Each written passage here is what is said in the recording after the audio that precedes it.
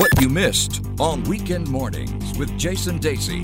Thank you for staying with us here on Weekend Mornings on Money FM 89.3. Inspiring interviews, Singapore stories. We're still in the company of Neil Humphreys, but we'd like to welcome the renowned Singaporean magician, illusionist, escape artist, entrepreneur and author, Ning Cai. Hey, thanks so much for having me today, guys. Great to see you, and what an accomplished woman that you are. And of course, you're about to be on the move. You're about to leave us for a while. Tell us about that. Yes, that's right. In a week's time, I'll be off to Scotland. I'll be doing my master's in creative writing at the University of Edinburgh. And I'm just really grateful because I received the art scholarship from the NAC, National Arts Council, to do this. Fantastic. And I've got your 2018 book in my hand. I've been reading it. I've been enjoying it a lot. Misdirection, book one of the Savant trilogy. Tell us a bit about that. Okay. So in 2016, the same year I was nominated for the Singapore Literature Prize, I was also longlisted for the Epigram Book Fiction Prize. And my manuscript was actually like something I wrote a long time ago, and I left it in this drawer and kind of forgot about it. And when they were calling for entries, I thought, hey, you know what? I'm just going to polish it up and submit it. So the next thing I knew, I got a call that it was longlisted, and they loved the potential it had, so they actually offered me a contract for like 3 books. That's why it's a trilogy. Oh, fantastic. And we've seen the successive trilogies, haven't we, Neil, in recent years? Well, yeah, of course.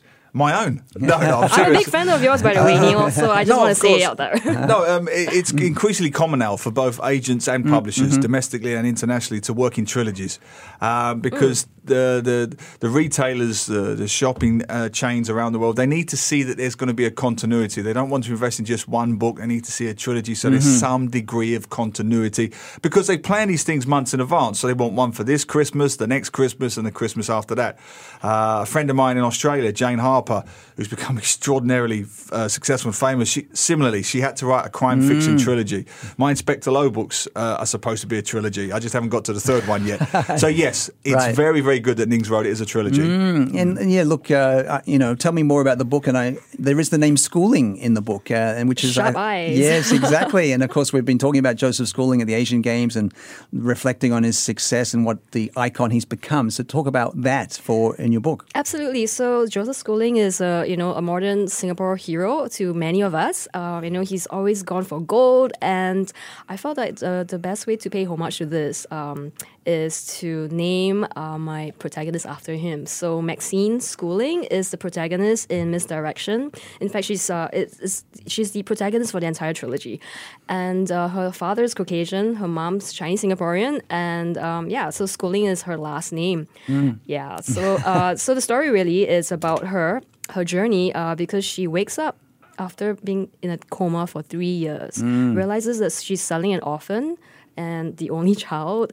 Someone's killed her family. She doesn't know why. And she's just trying to put her life back together and get to the bottom of it. Yeah, it's a very intriguing book and very modern. I love the modern references to Singapore, of course, and modern culture and technology. That's the wonderful thing about this book. But yeah, tell us about what you've been doing otherwise, because I know you're very busy. You made a comeback, didn't you, to magic? So I took a break from doing escapes and illusions because for many, many years, for 15 years, I was known as Magic Babe Ning. So I did escape acts with Harry Houdini. So I've done the upside down straight jacket escape, right? Escaping from a crane from a rope that's like on fire, and I'm hanging upside down. I've done stuff for SPH actually, like teleported a car across the country, stuff like that. So I took a break from that, went to the UK, and I studied hypnotherapy, hypnosis, and mentalism. So I came back and I did this show called Mind Magic Mistress. So it's actually like an Asian dominatrix who reads minds. Yeah, so it was a hit in the UK where I debuted it because they actually invited me down to be the international opener for this festival that they had, and it was fun.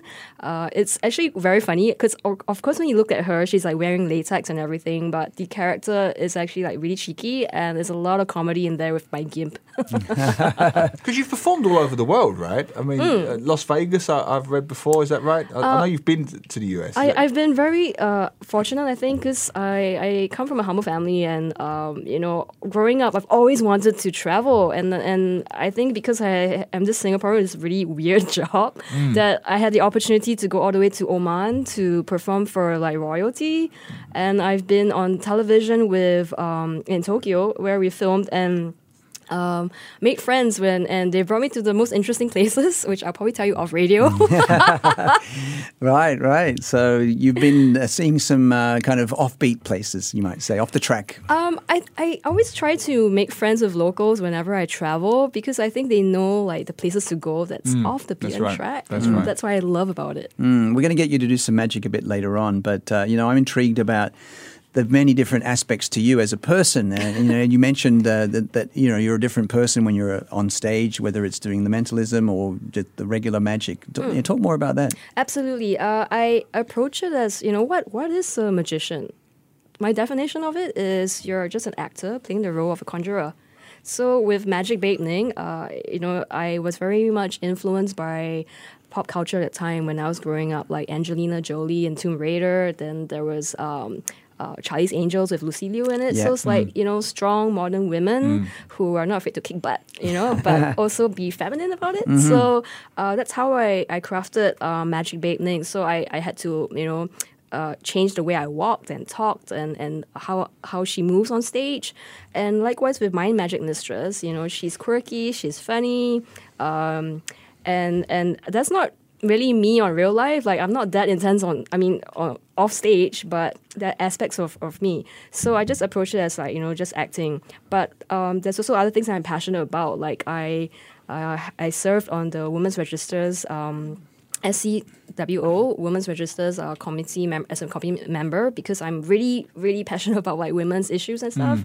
So to me, my it's an extension of me on stage when I act as those characters because it's about like girl power in a sense. Why magic though? And what attracted you to magic in the first place? I mean, it's great what you do, but there's many other ways you could have done the same thing. So what was it that's a great question. that drew you to magic in the first place? Okay, well, magic really was like that hobby, that childhood hobby that never left.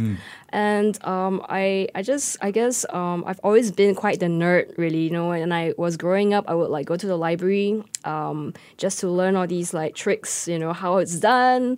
And I would perform it to my stuffed toys and then my mom and dad and to the neighbors and stuff. And I guess it just never really left. So when I was growing up, I had friends who were doing charity. Like they were the first volunteers that actually created the Hair for Hope campaign for Children's Cancer Foundation. Yes. So they asked me, Ning, we're doing this thing for the first time. We're afraid people in Singapore might not understand why would they want to shave their heads to create awareness. So do you think you and some of your friends could do some magic to pull people in, and then we will have our volunteers come in to tell them more about what this entire charity event's about. So and this was probably in 2000-ish. So that's when street magic just happened. David Blaine, he revolutionized the entire industry because prior to that, we had very proper magicians. Traditional, like David Copperfield. Exactly. And those guys, on stage, it's just, that whole third wall, and David Blaine broke it down. It's just him, deck of cards, and the camera. It's very intimate. So likewise, we felt like, we're just going to just do that. We don't need some fancy stage and stuff like that. And then it snowballed because from then when I was doing more charity gigs, more of the parents of the cancer kids, they asked me, hey, Ning, can you come by to do a party for my kid?